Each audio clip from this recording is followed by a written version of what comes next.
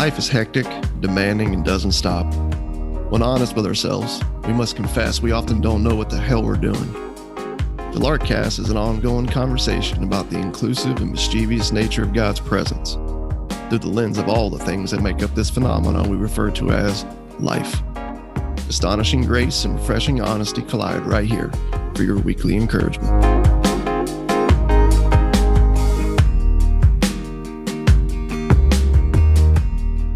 3, 2, and 1.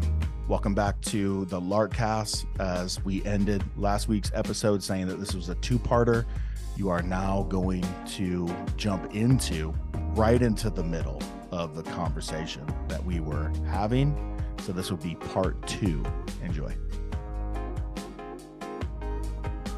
And so for me, like being able to wrestle with all the other kind of pieces, like the surrounding pieces with Jesus at the center, I still was still able to kind of stay anchored to him, because way back in my story, there was a genuine interaction with him. Now, I went into the whole bit, dude. The institution bought in. I was a part of it, right? And really kind of was like a stripping down to get me back to the center, to get me back to Jesus himself. But I've often wondered about this just in relation to the phenomena of deconstruction. And I think a lot of people just have a relationship with the church or the tradition of church in the West. Yeah. So it's easy to walk away from. Agreed. One of the ways I remember back in when I first started out in the ministry world. After a few years of being a youth pastor, I took my first paid job in the church world as an associate pastor, the church on the other side of town. And this was climbing the ladder. You guys know how that works, right? You're kind of moving up the upstream now. You've proved yourself. And one of my responsibilities was also to oversee all the student ministries. So I started raising up training these various, middle school pastor, high school pastor, college pastor, you know what I'm saying? And I remember our high school dude coming to me, and he kind of opened up, and he was kind of broke down this one night, man. And I said, man, what's going on?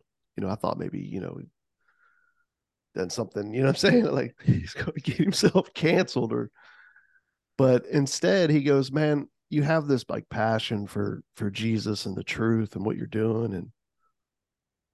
And you've got this story, this past. And I don't have that. I grew up in the church world my whole life. And I want to have what you have, but I don't, man. And it's because I don't have that past. I've always been a good kid, and, he's kind of going through his checklist. And he's using all this to basically say, I've never had the encounter that led to the passion that you have. And I need that. And he was at a point, man, where he was thinking he needed to walk away, go sow a bunch of wild oats, get a few mugshots, taken. And then, right, he'll have that encounter and he can come back in. And I remember when he started sharing that, I'm just going to be honest, I was young in ministry. And so my brain started racing because I'm like, crap, man, I'm the leader here. I'm supposed to have the answers. And I don't know how to respond to this dude. I'm starting to feel kind of stuck, what am I going to say when he stops talking? And I'll never forget it. I just prayed, Lord, give me words. I don't know what to say here. And I'm quietly praying this, and he gets done. And I looked at him and I said, man, what you just shared, I totally understand. I hear where you're coming from. I see the logical connections you're making. I said, but it doesn't compute. And he goes, what do you mean? I said, well, it doesn't make sense because you're telling me you don't have a story when in reality you do have a story. We both have an equal, broken, flawed, frail, trying to be God, lover of control story. Yep. I just pursued mine with rebelliousness, and you pursued yours with self-righteousness. I was thinking the same thing. It's the same story, bro. It is, And but it's a harder story to detect in the church because we've not differentiated the gospel from moralism. exactly, which is why I think the Apostle Paul is so damn adamant about this in Galatians. And angry. Yes. And I think we've got to do the due diligence, man, of looking at this and not forgetting this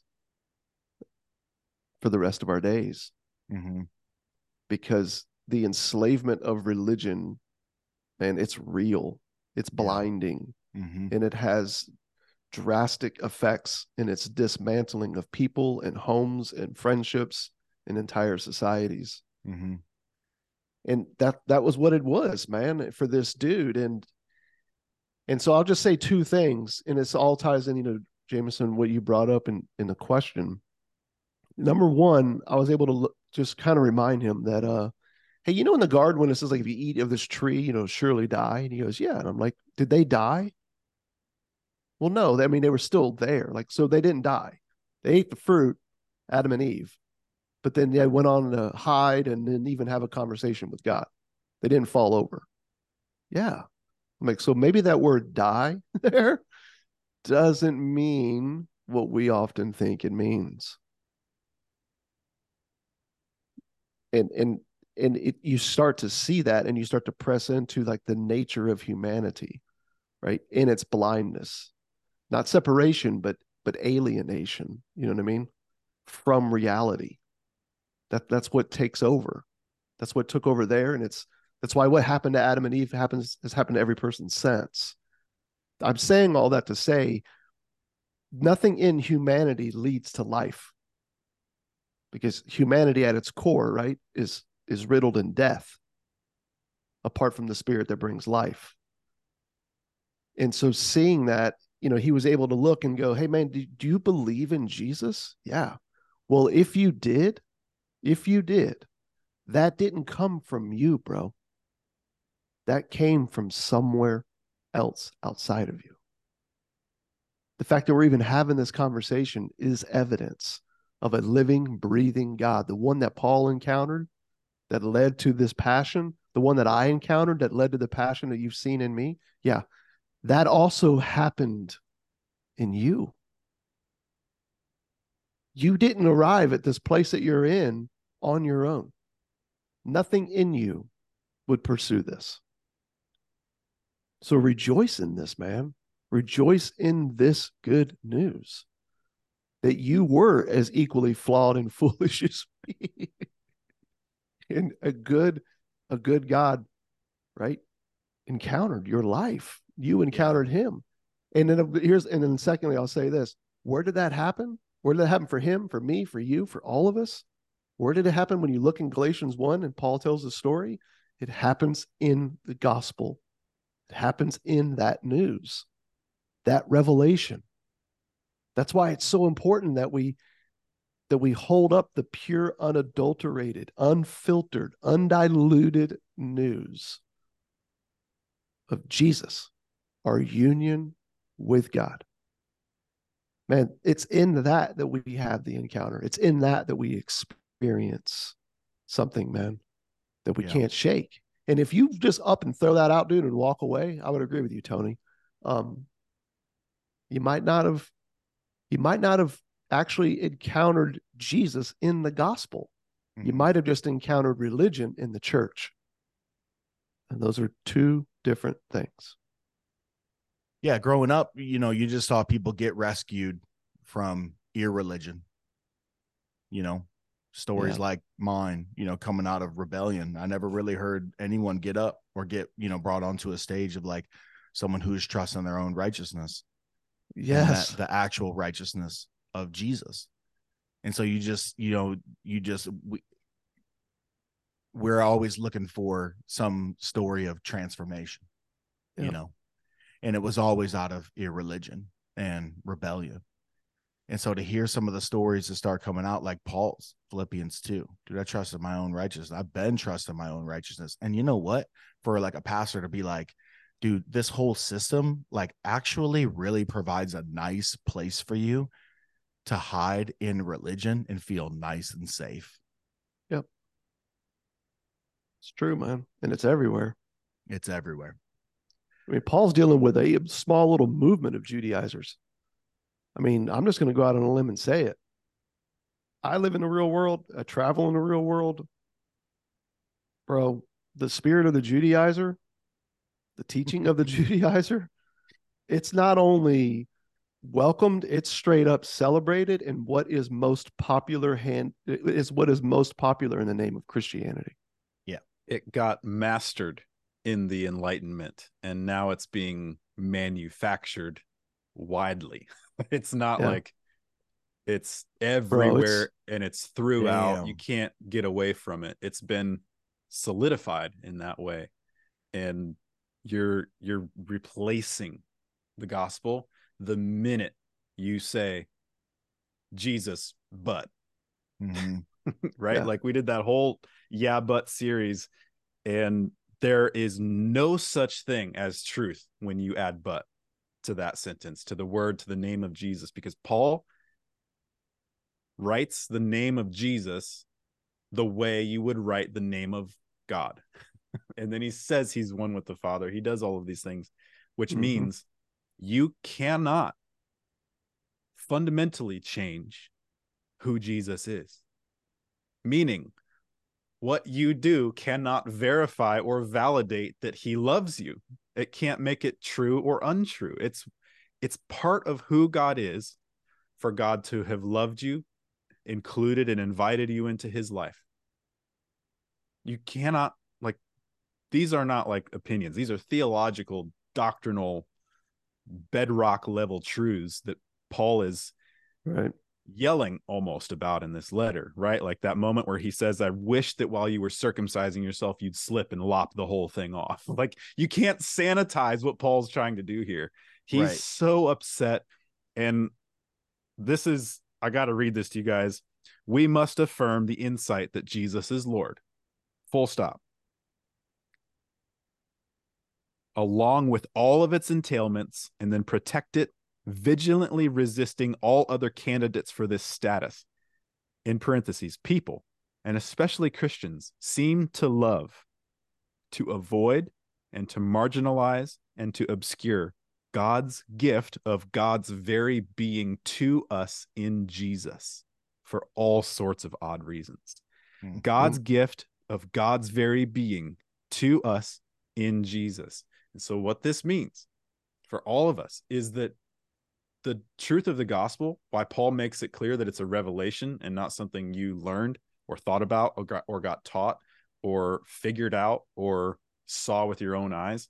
He's saying it's Jesus revealing himself. That's actually really good news, because at the end of the day, every other option leads to a self-referential claim itself. Like there is no such thing as a non-self-referential claim about truth, about what's the at the bottom core of everything, except the only one that can actually hold the water of that circular argument is Jesus. There is no other way of making sense of anything. And I think that Paul's adamant here. He's like, no, God's gift of God's very being is what God gave you in Jesus. And he says he gave it to the world. Yeah. There's no but there. No but. Yeah. It's almost like he's looking at him and saying, you guys think you're faithful followers of Jesus, and you don't realize that you're actually living in good faith to an imaginary God. You're a slave to religion, and you're enslaving other people to religion. And not only are you missing out on life, they're missing out on life. And what's insane to think of is that they're just completely oblivious to this and even fighting it. And again, I mean, it's like, wow. Now fast forward 2,000 years. You see why he's adamant about what you were just saying, Jameson. That if you don't protect this vital core bedrock truth, all else is lost. Mm-hmm. It's lost. There's not a more powerful bewitching than a moralistic bewitching. Yeah, I would agree. Everybody is drinking, the virtuous Kool-Aid. It's across the board. Yep. Left, right, doesn't matter. And I think in particular, the church is very susceptible to moralistic arguments because we failed to make a distinction between the good news of Jesus and the good things that we bring or think we bring to the table. And so I think maybe I knew it before, but man, these last 6-7 years, and Paul in particular, his story, Jesus's parables, have been so good, for me, for sure. And it's hard. It's hard on the outside to really even like discern, someone who's trusting, themselves. But that's what's crazy is like we all are, we all are. And, just when I was new to Christ, I've said this before on the Larkcast, I read the phrase old man, just in terms of that like rebellious, law breaking, middle finger straight to the heavens man, the old man. But the guy who coined the phrase is the Apostle Paul. He didn't have a rebellious streak. He didn't have an irreligious streak. That old man, in light of that, can only be defined as that part of us that just loves to control, and that can express itself in rebellious, irreligious, and religious, ways. So, man, it's such an easy trap. It's such an easy trap because our own hearts drift that way. That's why, like, when people define sin as like transgression, and they talk about like be killing sin or sin will be killing you, like we got to really like fight sin and all this other stuff. They're talking about sin in terms of like transgression, like little ways, little behaviors, right? Where we're just kind of like, breaking a rule here, maybe a harming behavior there. But sin, like capital S sin, that wants to just be Lord in all of its little ways and the ways that expresses itself in every facet of my life, dude, that can never get stamped out. Ever. And that's why I think the language of the gospel and death and resurrection, and even just the whole idea of new life, is so important, because it's not an improvement thing. Like something needs to be crucified. Something needs to be crucified. Yeah. Reform's not an option here. And the announcement that there's nothing to do is the only potent thing that can turn our hearts away from trusting ourselves and onto another person. And so the people who are the loudest about, well, what are you saying? Like there's nothing to do, and want to just argue for, various expressions of sanctification and improvement and, neighboring and loving and, all those other things. Dude, like you need to come face to face with your death, your crucifixion, and only the announcement that everything has already been done and there's nothing left for you to do is the only thing that might shut your mouth and look with sober eyes onto Jesus and his finished work. Trust in the Lord with all your heart and lean not on your own understanding. Right? That's somewhere in the Bible. Sentence, Proverbs 3:5, man, like that one was so like hang on the wall, like basic level, but no one gets it. None of us get it. We read that and we're just like, oh, it's above my head. I'm like, no. Understanding is the wrong category. Like it says lean not on your own understanding, because the thing that leads you to treat sin like a transaction and a transgression and a bad thing you did and a good thing needs to get done to fix it is because that false God that you're talking about, Russ, like we've painted God in our image by trying to validate him with our understanding.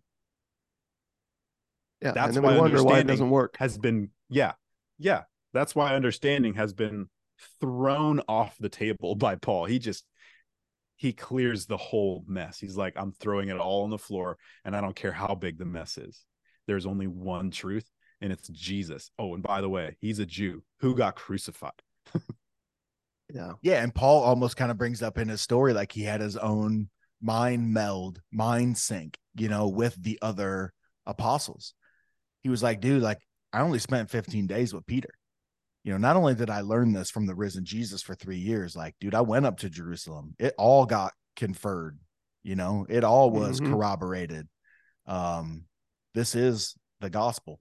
So he's referencing the people, those who had authority in the community from which these dudes are coming down who are causing trouble. He's referencing the authority in their community too. Yeah. It's like the ultimate like checkmate for Paul. Again, it's his defense and his, argument. And if you want to hear like how slippery of a slope this whole thing can be, Jameson, that verse you brought up in Proverbs, I can remember back in my cool church pastor days when I would wear like, I had the flat front khakis versus the pleated ones. Ooh, you know what I mean? Boy, I had to trendsetter. I had to bring a little style to the staff. But back in them days, man, everybody played golf. And I pastor in this church, man, all these new people and connections, right? So I go out, man, learn how to play golf, and got me a golf bag, and they're like, dude, you should put like a Bible verse on it.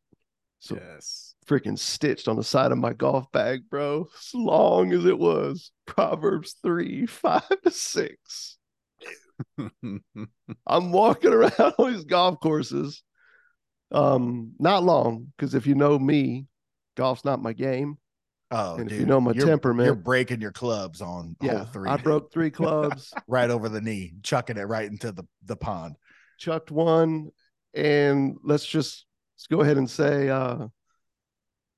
I then turned to one dude who was walking by and said, "You like golf?" He goes, "Yeah." And I said, "How much money you got?" He reached in his pocket. He goes, "I got $105." I said, "You can have this brand new bag and all these clubs for $105." He handed me the money. I handed him the bag and left. I ain't never played since. But here's what I'm laughing about. The irony in it is I'm out there sporting this bag, right, with this Bible verse, thinking the entire time, man, I'm not leaning on my own understanding. Right. I'm about the truth, bro. And what I was teaching and leading in, man, it was growing, multiplying, people coming around, right? Money coming in, every success marker you could hit, bro. Mm-hmm. And the whole time I was teaching everybody all the practicals, 3s to this and 5 to that and 7s to this, and what a real Christian is and isn't, and how to be a better this. And bro, you know what I didn't teach? The fundamental, unfiltered bedrock truth of the gospel with no but.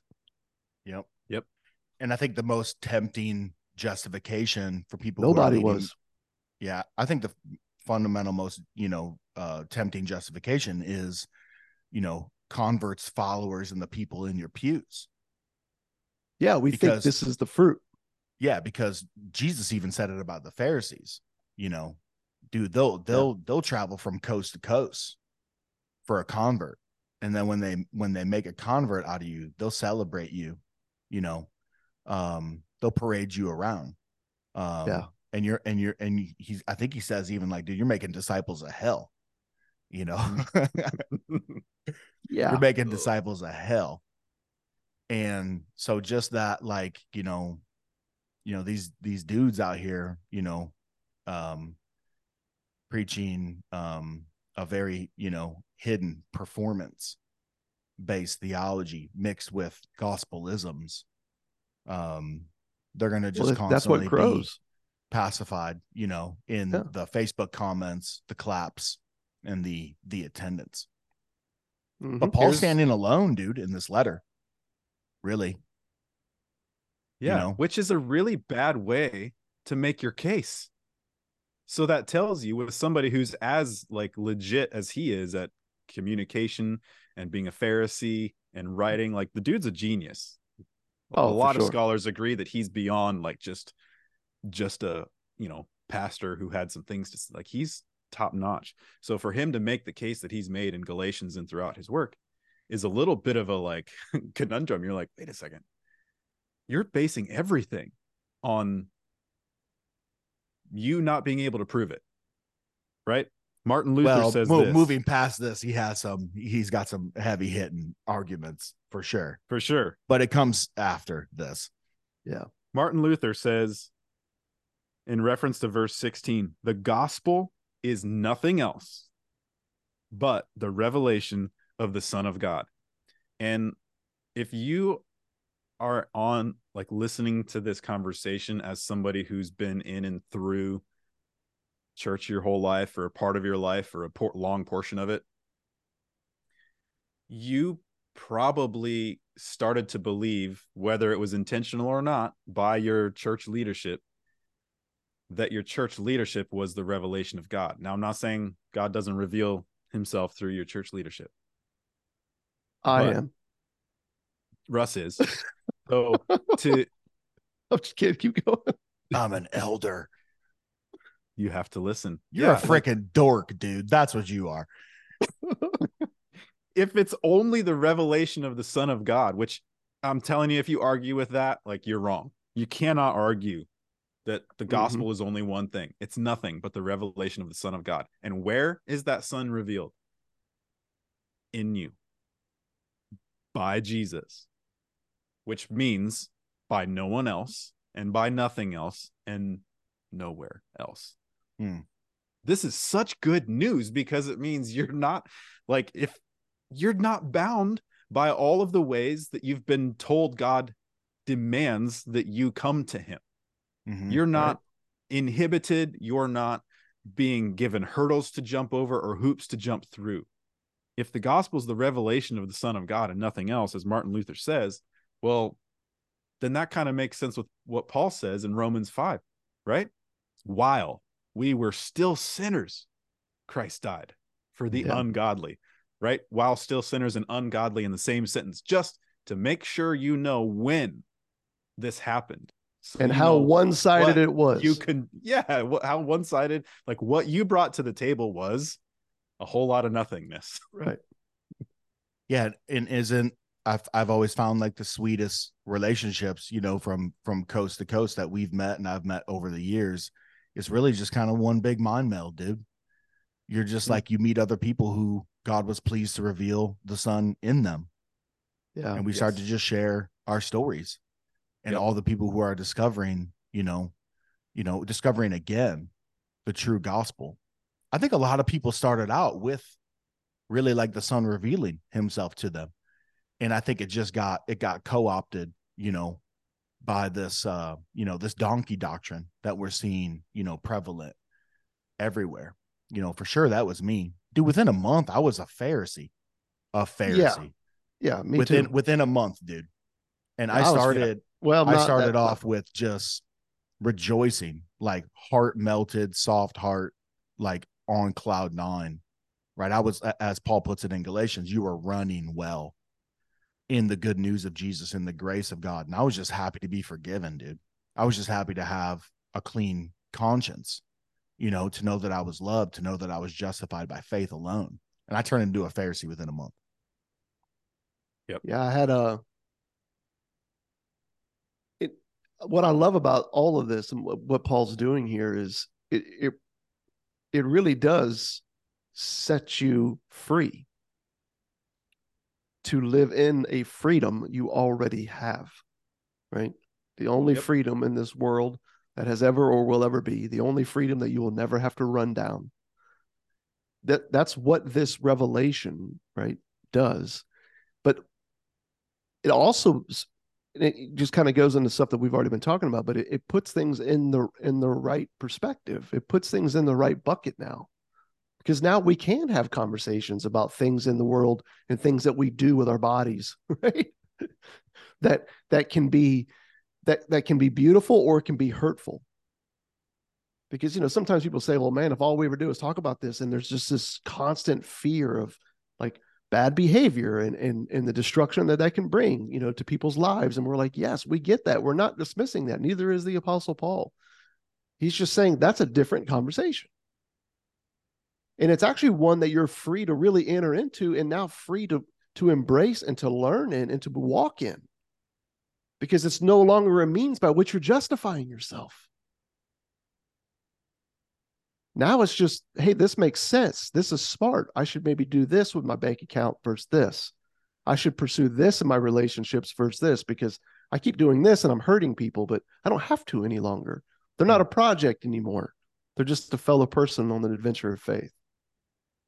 And so I'm just saying, like, there's so many ramifications that come from the commitment to Jesus, right? As Luther said, the revelation, right, of God in you, the gospel. Nothing but getting that clear and keeping it undefiled, man. It is paramount to your joy, to the joy of the world. It is paramount. So, quoting again, Capon from like the first episode in Galatians, get a spirited horse called the gospel, and grab a hold of an ethical, grab a hold of an ethical donkey. There's a place for it, but don't breed the two. Only a jackass does that. Only a jackass would do it. Also too, you'll like, lose the gospel. Think about just practically the mission of Lark, to primarily move things, online, a podcast, some social media, some traveling. I think we're saying, the church is people, the global redeemed people of God, who God was pleased to reveal his son in them. And those who will, who have yet to believe. Mm-hmm. What I'm finding is, along with this, this gospel sanctification meld of a message that you're seeing around, also too, in that is a place that is really saying that God dwells in places made of human hands. They have, everything's about the building, everything's about the service, everything's about this hour and a half here, everything's about the programs, and this and that. And if you look at what Paul's saying, he revealed himself in me. I was on a freaking horse, dude. I was traveling. I was in a 1993 black Ford Ranger when God was pleased to reveal his son in me. And when you're in that world, dude, in the church world, dude, you think everything happens in there. And then you begin to market it. Like this church I have locally, we brought it up. Yes. Change happens here. Life is here. Yeah. You're saying God dwells in places made of human hands. You make God your add-on. Yeah. You added a butt. There's a verse that we can't skip. In verse 16, this is already a two-parter, dude, so go for it. This is it. This won't take long. This won't take long. If you guys, man, I'll just read it. Here's a translation of it. Verse 16 in chapter 1 of Galatians. It pleased the Father to reveal his son in me, in order that I may proclaim him in the nations. Now, none of your Bibles will say that. Okay? Because in verse 16, and most of them won't say in at all. They'll say it pleased the Father to reveal his son to me, in order that I may proclaim him to the nations. Mm-hmm. Yeah. Well, most of your Bibles will make a footnote for the first one that says or literally in. And you're like, whoa, okay. Why don't you just put that in then, right? Yeah, seeing how that's what it says. The catch. The word in the Greek right there that says reveal his son in me is the exact same Greek word that says that I may proclaim him, what we say, to the nations. It's the exact same word. And I'm like, I mean, all of that exactness. It's the same word, which these words often do mean different things in different contexts. And you have to use the context to determine, well, which one is it, right? And I think you don't really get the gravity of this verse when you decide, like, yeah, I know, like, it said in the first time, maybe, right? Well, we might grant that. A lot of us don't still. I think you have to grant that one. But the second one, to say in the second time, it turns everything you know about church on its head. Because like you said, we're trying to get them in and through our system. We are literally Judaizing them with Christianity. We're saying this thing that we do is what you have to be a part of. And I'm saying, no, that's just another religion. To call Christianity the thing you have to do or become a part of, you just made it a religion. You made it a religion, because the claim we've been talking about this whole conversation is that the gospel is Jesus. Period. Full stop. So, and no buts, no ands, no ifs, no clauses, no conditions, no contingencies. So I'll read it again. We should all change our Bibles to read it this way, at least in the margin. It pleased the Father. Get this X-Acto knife out real quick. It pleased the Father to reveal his Son in me, in order that I may proclaim him in the nations. I'm telling you, like, I had an experience so much like what you said, Russ, your story about sitting with that guy. And it all started shifting there, because I was like, wait a second. I'm just like this guy. He just unloaded all his crap, and he's really looking to me for something too. And I'm like, I had the same moment, brick wall, where I was like, yeah, I got nothing. I can't fix what you got. Although it's not really different from my story. So maybe you need solidarity. And then in that solidarity, that's one of the clearest moments that I feel like revelation happened, because I was like, you're all, like, Jesus is already doing this in you. He's there. He's already there. Like, I don't have to get him there. I don't have to even be you. in this conversation. Yes. So that was not true. Wow. Like, that changes how I look at this guy now. It changes how I look at me. And now this isn't a like relationship like this. No, it's like this. We're the same, on the same level, because we are both equally subject without solicitation. We did not solicit Jesus for the gospel. We are both subject to the fact that we are in him.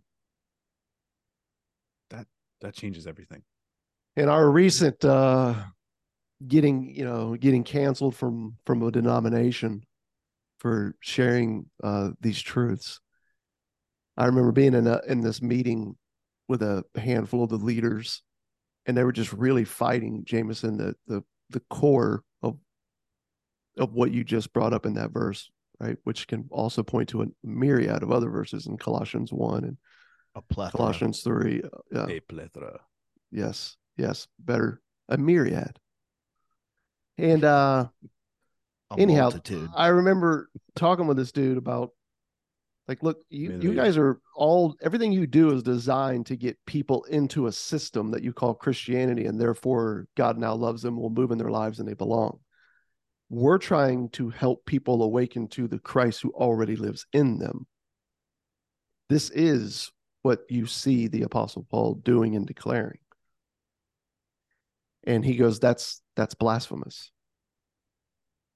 And it was another one of those moments, Jameson, where you're kind of stuck there, right? You're going, man, like, my brain's running in 1,000 directions. Where do I go here? And this was recently. And I looked at this panel and I said, all right. I said, out of curiosity, you guys, are you charismatic? And of course, we're like, no. We definitely believe God can do miracles, but we're not charismatic. Like, we're not running around saying that God's like talking audibly to us, where he speaks and the clouds part and everybody stops and everyone can hear what he's saying. I'm like, so that you don't believe that? Well, of course not. How did you become a Christian? Well, the Lord spoke to me. The Lord spoke to you. So, like, audibly, he talked to you, like, through the clouds. Every one of these guys, one by one. No, he didn't talk to me audibly. Well, then what do you mean he spoke to you?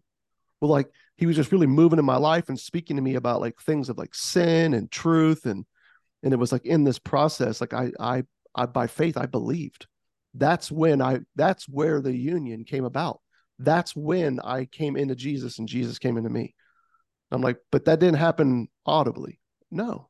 So then how did you hear him? Well, it came from, and bro, it was like you could hear a pin drop.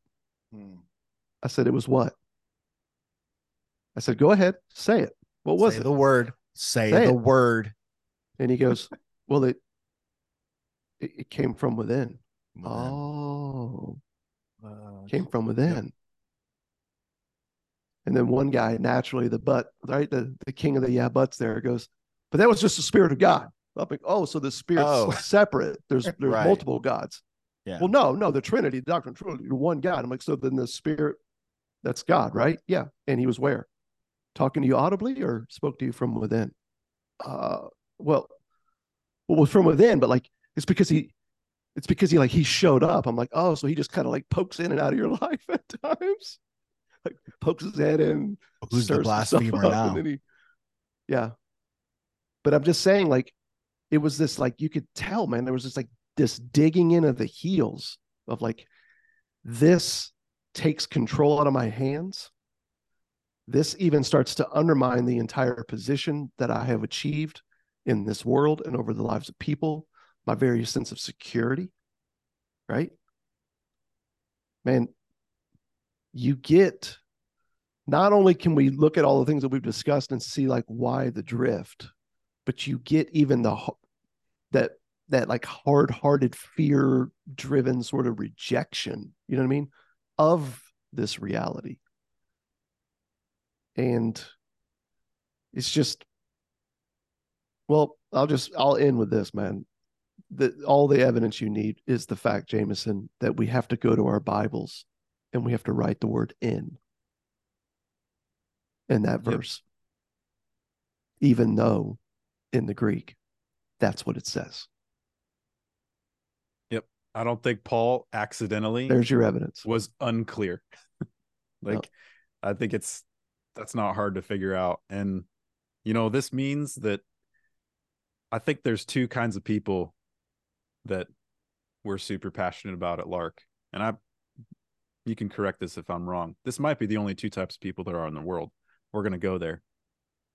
There's the kind of people who feel like they're crazy because they're taking the grace of Jesus seriously. That's one group. There's those people. They're like, I feel like I'm crazy for doing this. And the other ones feel alone because they actually need an outrageous kind of grace. You're one of those two people, which means Jesus is the good news that Jesus is in you. And that's the objectively true baseline foundation truth for all truth. That's good news. You can just ask him. You don't have to get him there. You don't have to make him be there. You don't have to get him in anybody else. You can just ask. Like, help me believe. Are you? Yep. And help others believe. In other words, tell others this good news and invite them to ask. Damn good news. This really does change everything. Cheers, homie. Cheers to you fools.